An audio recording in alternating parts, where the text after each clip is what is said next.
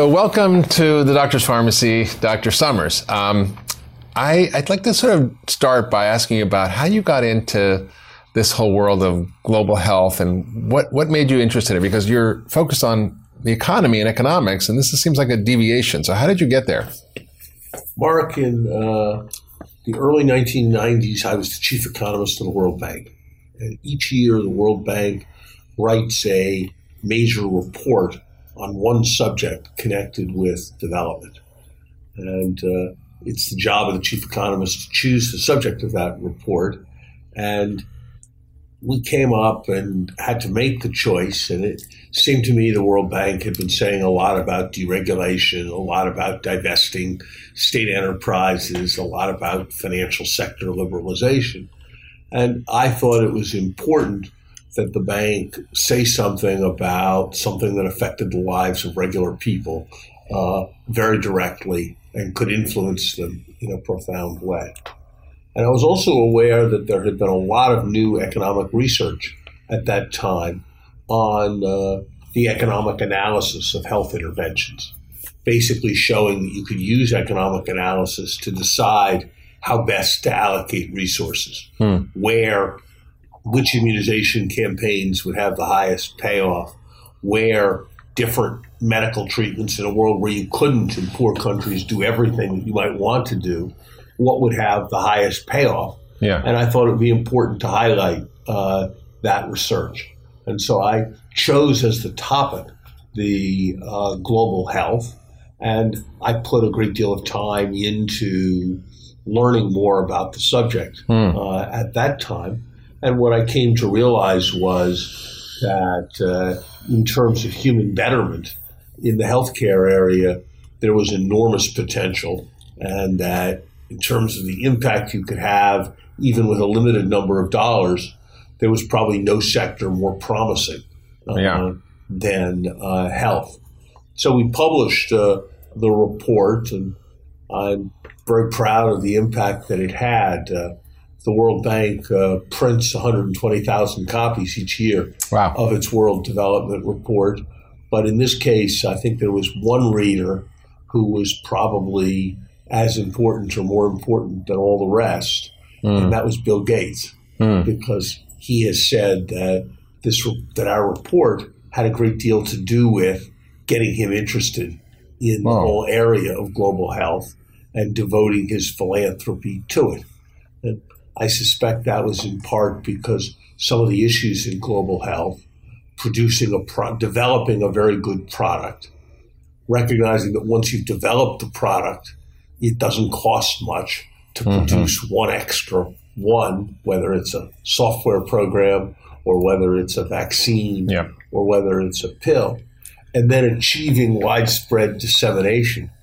And so everybody feels a need to have it.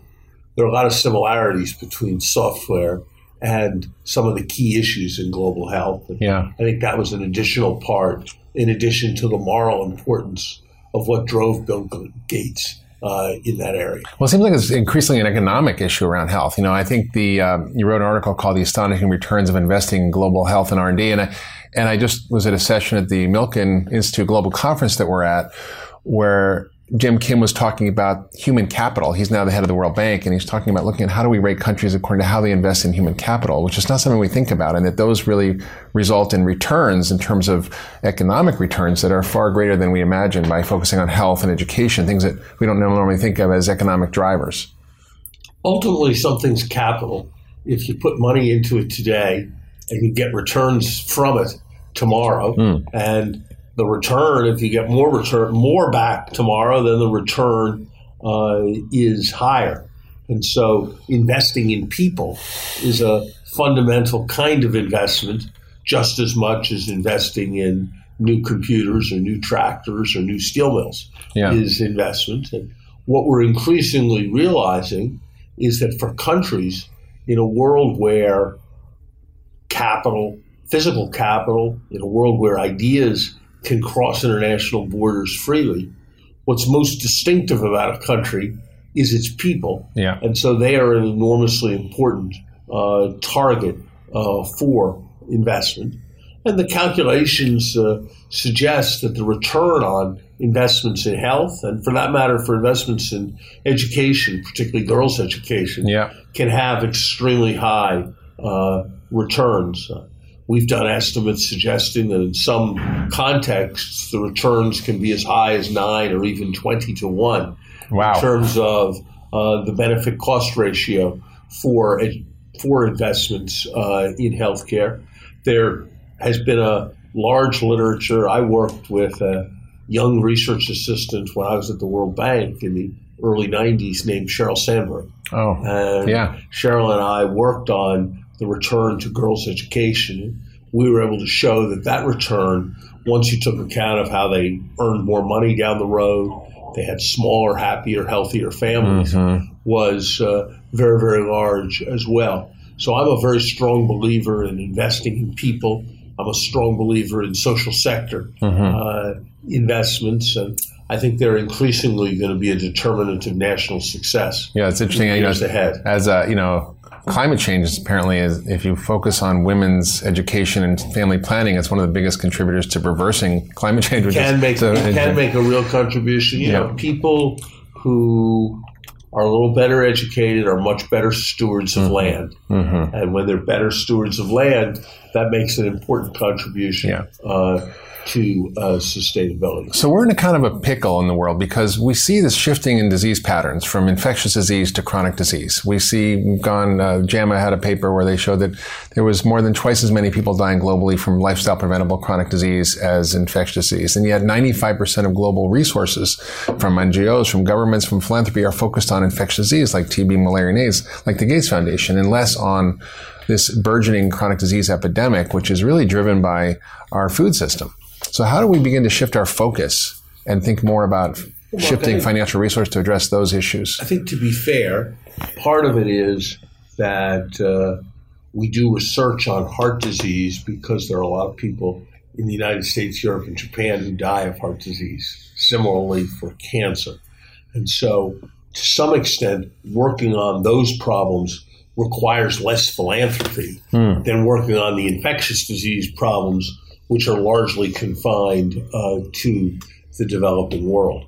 But look, I don't think there's any question that the lowest hanging fruit in terms of improving health is in the areas of prevention and lifestyle, increasingly with respect to non-communicable diseases, the big three: heart disease, cancer, and diabetes.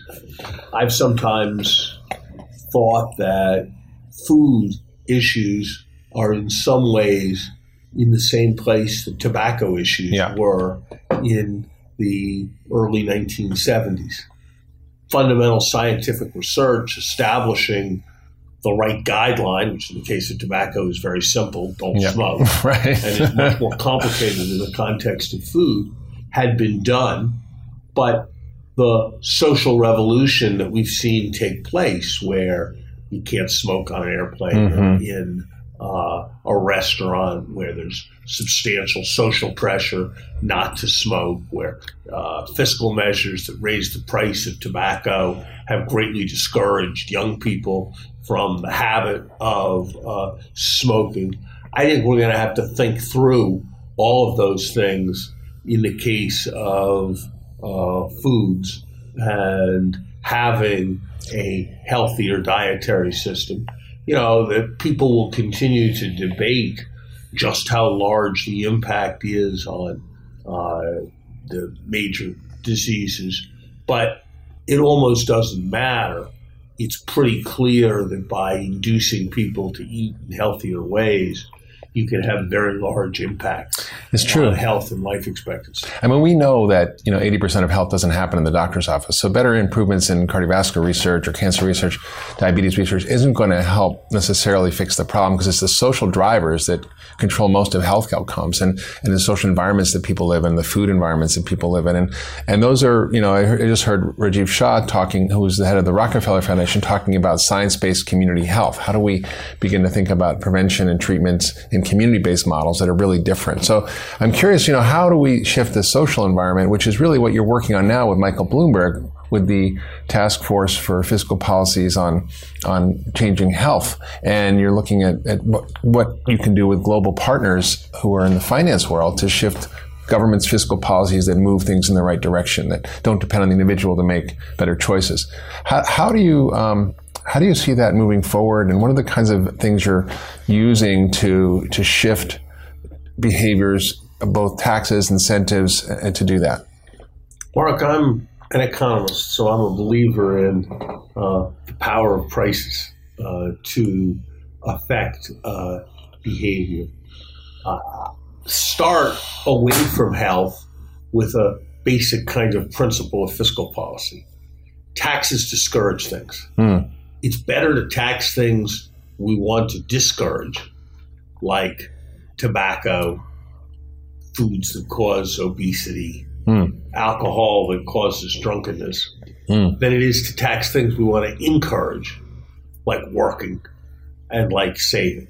Yeah. And so from a pure tax policy point of view, switching more of the burden of taxes to things we want to discourage. And the foods are one example, but carbon and the global climate change would be another example. And there'd be other examples one could think of.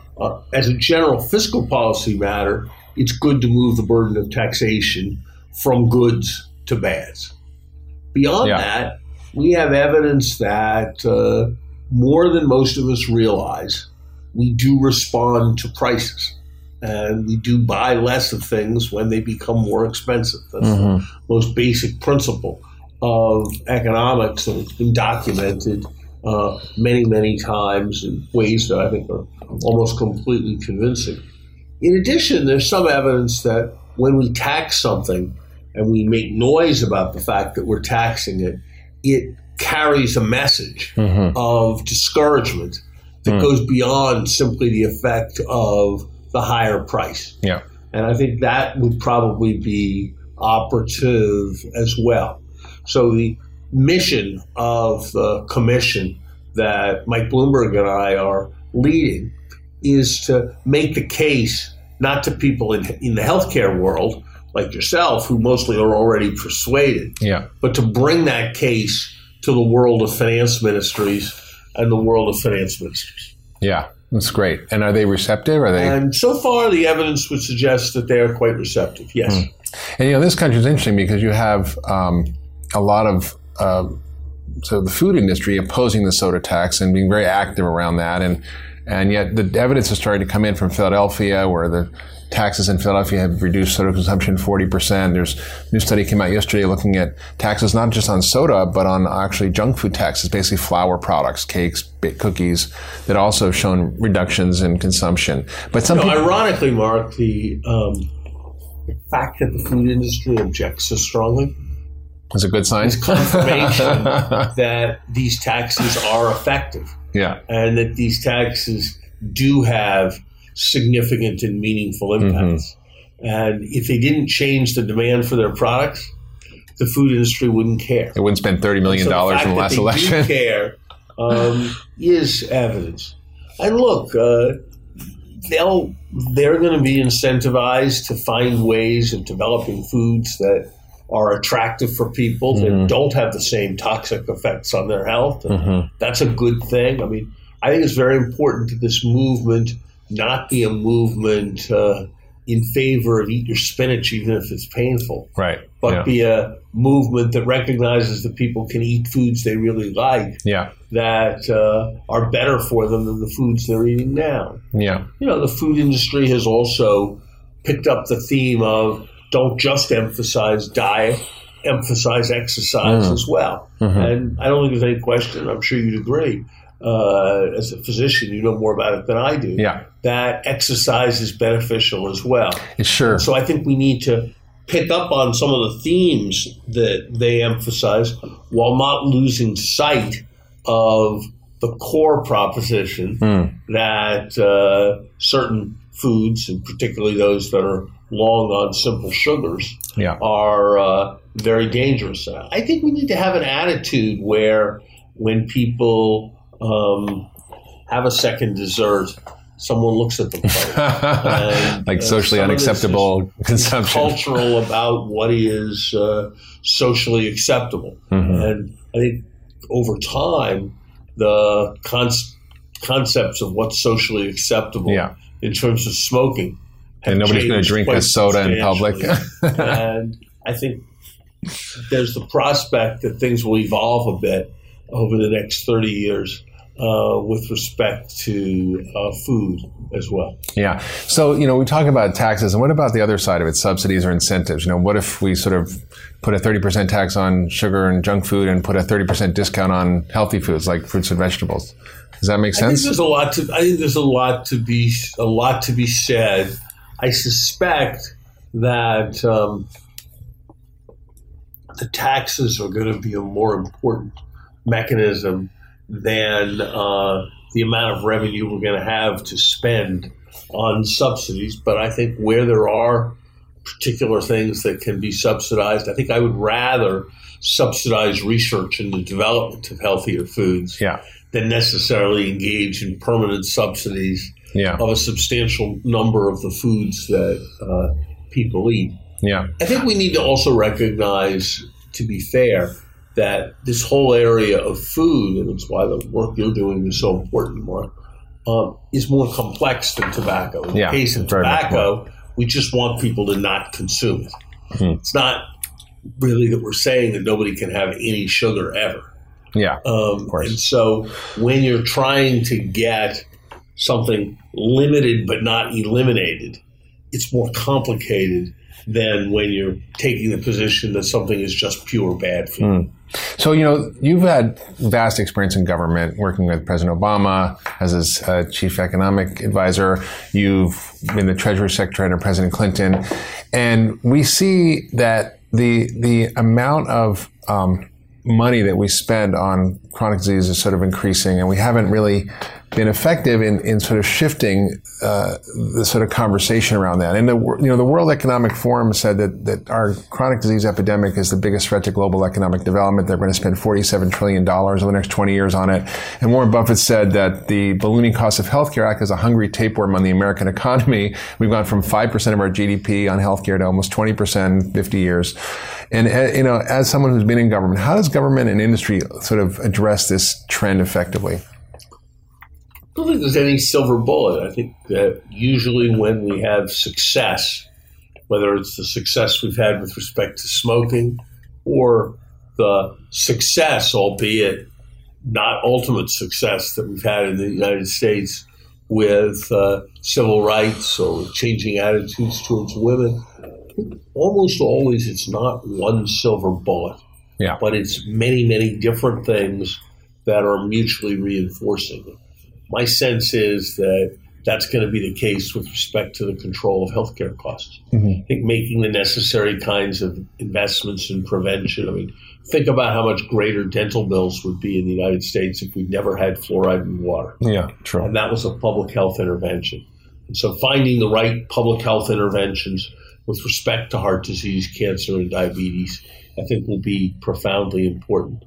Looking at reimbursement schemes, so we reimburse people not on the basis of the number of procedures they do, but on the basis of the increment to health that they provide, I think would offer substantial scope for saving money. And that's happening with value-based care. And I think that's we're moving with accountable care organizations and other things in that direction. I think if we can find ways of reducing the enormous burden that comes from a kind of war of attrition, where the insurance companies hire a bunch of people to insist on holding down costs, and the hospitals hire a bunch of people to figure out how every patient can be put in the highest paid category. And they all fight with each other. I suspect we could get to an outcome that wouldn't be that different and might even be better than the one we get to with fewer people at war with each other. So we had a conversation a number of years ago about food stamp program. Now, that's the largest part of the Farm Bill, which is about $1 trillion bill. It's about $750 billion of it, almost 3/4, is food stamps. And by a factor probably 10 to 1, junk food and soda are the biggest line items on that. And we see $7 billion a year for soda for the poor, but, more than 10 billion servings a year of soda. And we talked about shifting that policy to restrict access to certain foods. And you said at the time you thought it was a regressive tax, that it was harming the poor. And this is a lot of what the food industry promotes. And they fund groups like the Food Policy Action Network about hunger groups to oppose that shifting of food stamps. How do we begin to sort of have policies that are all aligned and integrated? Because that's my view, Mark. You may not agree, and reasonable people certainly can disagree. Is I'd like to see systematic taxes on dangerous sugary foods. Mm-hmm. And yes, it may be that the poor pay a higher share of their income, but the poor also suffer a larger share of the adverse health consequences. And so the benefits in terms of reduced health care spending, in terms of longer life expectancy, will be disproportionately felt by the poor. Mm-hmm. So I'm completely comfortable with the idea that we should put a universal tax on sugary goods, recognizing that it may be regressive and being prepared to offset that regressivity in other ways through changes in levels of welfare benefits, through changes in the personal exemption of the income tax, through changes in the progressivity of the income tax generally. Or even social programs that derive from those taxes. Programs, absolutely. Yeah. Where you and I think, had a difference of opinion a few years ago, and I guess I still have the same opinion I do, is should we say to food stamp recipients that they can't use their food stamps on, say, sodas? Yeah. And you can say yes, because sodas are harmful and we have this leverage and all that. There are two reasons why I wouldn't go there. One is I think that it's already stigmatizing enough to get food stamps. And the day we say that you and I aren't allowed to buy something at the store, maybe that's the day we should say poor people aren't allowed to buy it at the store. Mm-hmm. But I worry about more intrusion in the freedom of poor people than we intrude in the freedom of more affluent people. Yeah. Depends how you define freedom, like freedom of health. The second thing is that I'm not sure you can do this effectively, since most of the people on food stamps are also spending some money at the grocery store. I suspect that if you do try to do this, you'll end up having them spend their food stamps on other foods. And if they still want to buy soda, they'll be in a position to buy soda. Yeah. So I would be careful of changing the food stamp benefits. The triple taxation, though, around our food is interesting, because we subsidize corn, soy, and wheat, which are commodities, and people that consume the most of those have the most disease. And we pay for those commodities with basically food stamps, and then we pay for Medicare and Medicaid. We're triple taxing the taxpayer, and we're privatizing profits and socializing costs. So how do we begin to shift that so there's a true accounting for the true cost of food? Because we don't have that what is it? The best way is through the tax system. When we have an externality, is what economists call it, some cost that I impose but that I don't naturally bear, it's appropriate to put a tax on equal to the magnitude of that cost. Yeah. And I would favor having much more so-called corrective taxation of that kind. But once you have that, then I think you shouldn't go saying that certain classes of people just aren't allowed to use their income for certain purposes. That's true. Interesting. So, should we tax also junk food or just sugar? Like, should we tax cookies and cakes and pies and, goods made with flour, which have a higher glycemic index than sugar? I don't know the answer to that. In principle, I would be open to a broad set of taxes and subsidies that were directed at promoting health. Just how accurately we know precisely which foods it is that are most dangerous, and just what the limits of political acceptability are. I think these are very, very important questions, and I don't feel like I know the answer. One thing is that it was many, many years of experimentation, research, innovation before we found the compound mix of public policies that were so effective against alcohol. Yeah. And I think we're just at the beginning with respect to the social science aspects, with respect to diet. I think with respect to the biological and scientific aspects with respect to diet, we understand a great deal. You do. But I don't think we've yet fully worked through all of these aspects. And I think you have to think very hard because, if you put a dime tax or a dollar tax on all products that are dangerous in a certain way, people may decide to take the most dangerous of the products, given that they've all got the same tax. And you may end up with a slightly perverse kind of effect. So I think you have to be very careful in the design of these policies. But I think ultimately, if we could get people back to where the country had the same distribution of weights of its population, same incidence of obesity that we had when I was a child or in the 1940s, I think that would have enormous health benefits. Yeah, it's true. It's huge.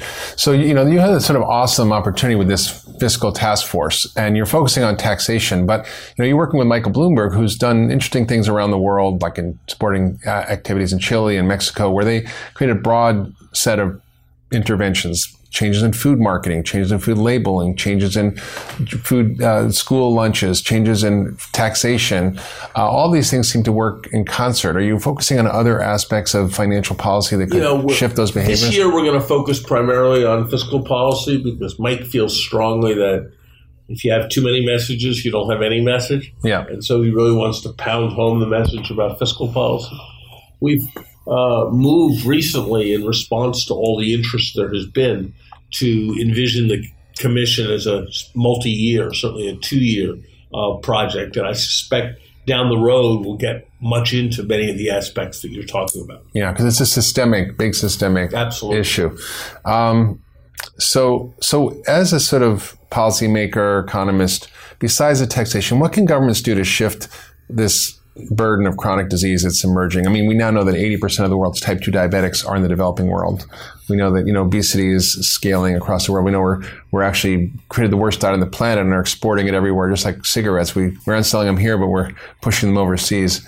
Well, I think there's a whole set of issues around U.S. exports that will be appropriate to look at. And certainly some of the more embarrassing moments in the history of U.S. trade policy were the extent of U.S. efforts to open foreign markets for the benefit of our tobacco companies. Yeah. And I would hope we won't make those mistakes with respect to our junk food companies. Like NAFTA, I'm not sure, I think you may have been involved in that, right? I was involved, not in the precise details, but in the overall conception of NAFTA. I was very involved, yes. And so, we see the sort of unintended consequences in Mexico where we've opened up markets and this influx of junk food companies and fast food companies into the Mexican market, which has led them to sort of have this explosion of diabetes and obesity. And now they're sort of shifting back to try to address that. I think in many ways the right principle in trade is what's called national treatment. That is, I think countries should be encouraged to restrict junk food, for example. But I think that it is reasonable that whatever the country's rules are on junk food, it be the same for local companies and for American companies. Yeah. And that's really where the focus of trade treaties is. It's on preventing discrimination. Yeah. Fascinating. So in the sort of understanding of this new sort of global chronic disease burden, and what other things can governments do besides just taxation? I think their agricultural subsidy policies can very usefully be directed towards encouraging healthier kinds of food consumption. I think there's a great deal of scope for labeling policy that labels foods when they have significant dangers associated with them. I think there's a significant role for government simple publicity. I think we've been very slow in the United States to adjust our recommended USDA diet guidelines for people, and I think adjusting those guidelines in more rapid ways is a valuable endeavor.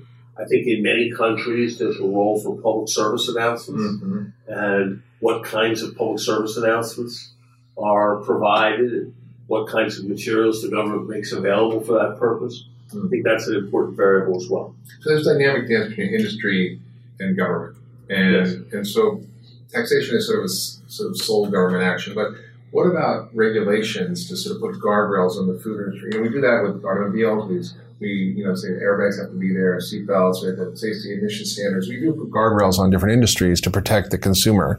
I think it's an important thing to look at. Again, I think the challenge we have here in the food area is, in the case of baby seats, we never want a baby to be in an automobile except in a safe baby seat that will protect that baby. We basically prefer a world where nobody ever smokes tobacco. But, to take something we haven't talked about much in this conversation, alcohol. Yeah. We don't want to take the position that nobody can ever have a glass of wine. Because when we took that position through Prohibition, it didn't work out well. Well, similarly, we don't really want to say that nobody can ever have an Oreo. We just want it to take place in more restraint. Yeah. Something I've wondered about, for example, is packaging. Usually we say that we want things to be packaged in ways that makes it easy to get access to. But maybe if Oreos were sold one at a time and you had to unwrap each one. That's interesting, yeah. It would act as a discouragement to binging. So instead of supersize, you mini size. Yeah, I think that whole area is something that is worth looking at. I mean, there's a whole new emerging field of behavioral economics and behavioral regulatory policy that shows that, contrary to the usual paradigm of economics, which is that people are making rational choices between alternatives, many people are just kind of following habit, and that if you nudge them, you can get them to make a different choice that they'll like just as much or better without having intruded on their sense of freedom and autonomy. And those are the kinds of policies that I think. So what kind of behavioral economic policies would you put in place? Like, what would be the kinds of things you could use in this space? I keep coming back to the taxes, Mark, because I think they're really very important, probably the single most important thing as a signal. Then I think there's a set of issues around labeling. I think there's a set of issues around packaging. I think there are a set of issues around making sure that we don't use our influence to subvert developing countries that want to make progress on these questions. I think there are a set of issues around public service announcements. I think there are many different things that you can do, and I think it's very important because it's about whether a large number of kids are ever going to know their grandmothers. Yeah, it's true. Yeah, we're raising the first generation of Americans to probably live shorter lives than their parents. At risk of that. Yeah. And, so if you were king of the world for a day and you could have the ability and the power to change the landscape of policy, laws, whatever, to actually change this trajectory, which is, creating a depletion of human capital and threatening economic development, how would you do that? Big question, but how would you do that?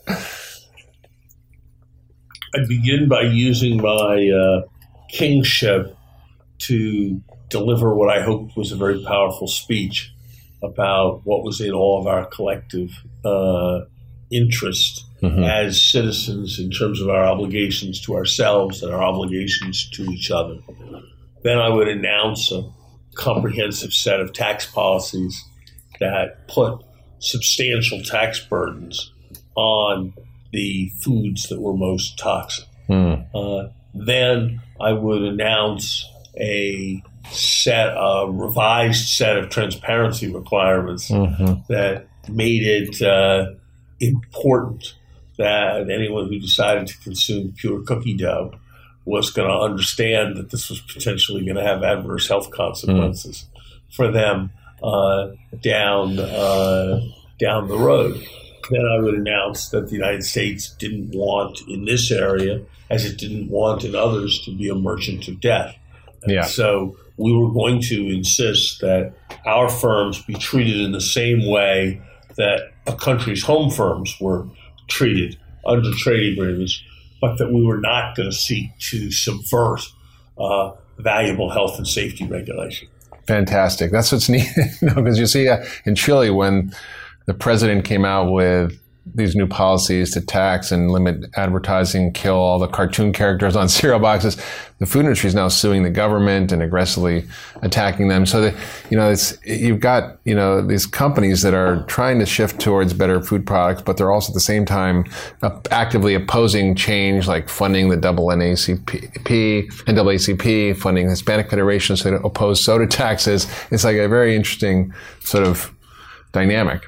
I think that's right. And again, I think these things take time to work through, but that's a reason why we should get started as soon as possible. Well, the thing that's really heartening to me is someone of your stature, someone who's been deep in the economic world, in the White House, president of Harvard, who's been chief economist of the World Bank, is actually serious about these issues and doing something about it and realizing it is one of our biggest global threats. And I really appreciate that. It's going to affect as many people's lives and probably affect them more fundamentally than anything about interest rates. Fantastic. So I think it's important for those of us in economics to try to use our economic skills to address some profoundly important issues. Well, it's very heartening to me, and I think it's a good trend, and I appreciate your work and commitment to this issue. Very glad to be with you, Mark. Thanks for being here, Larry.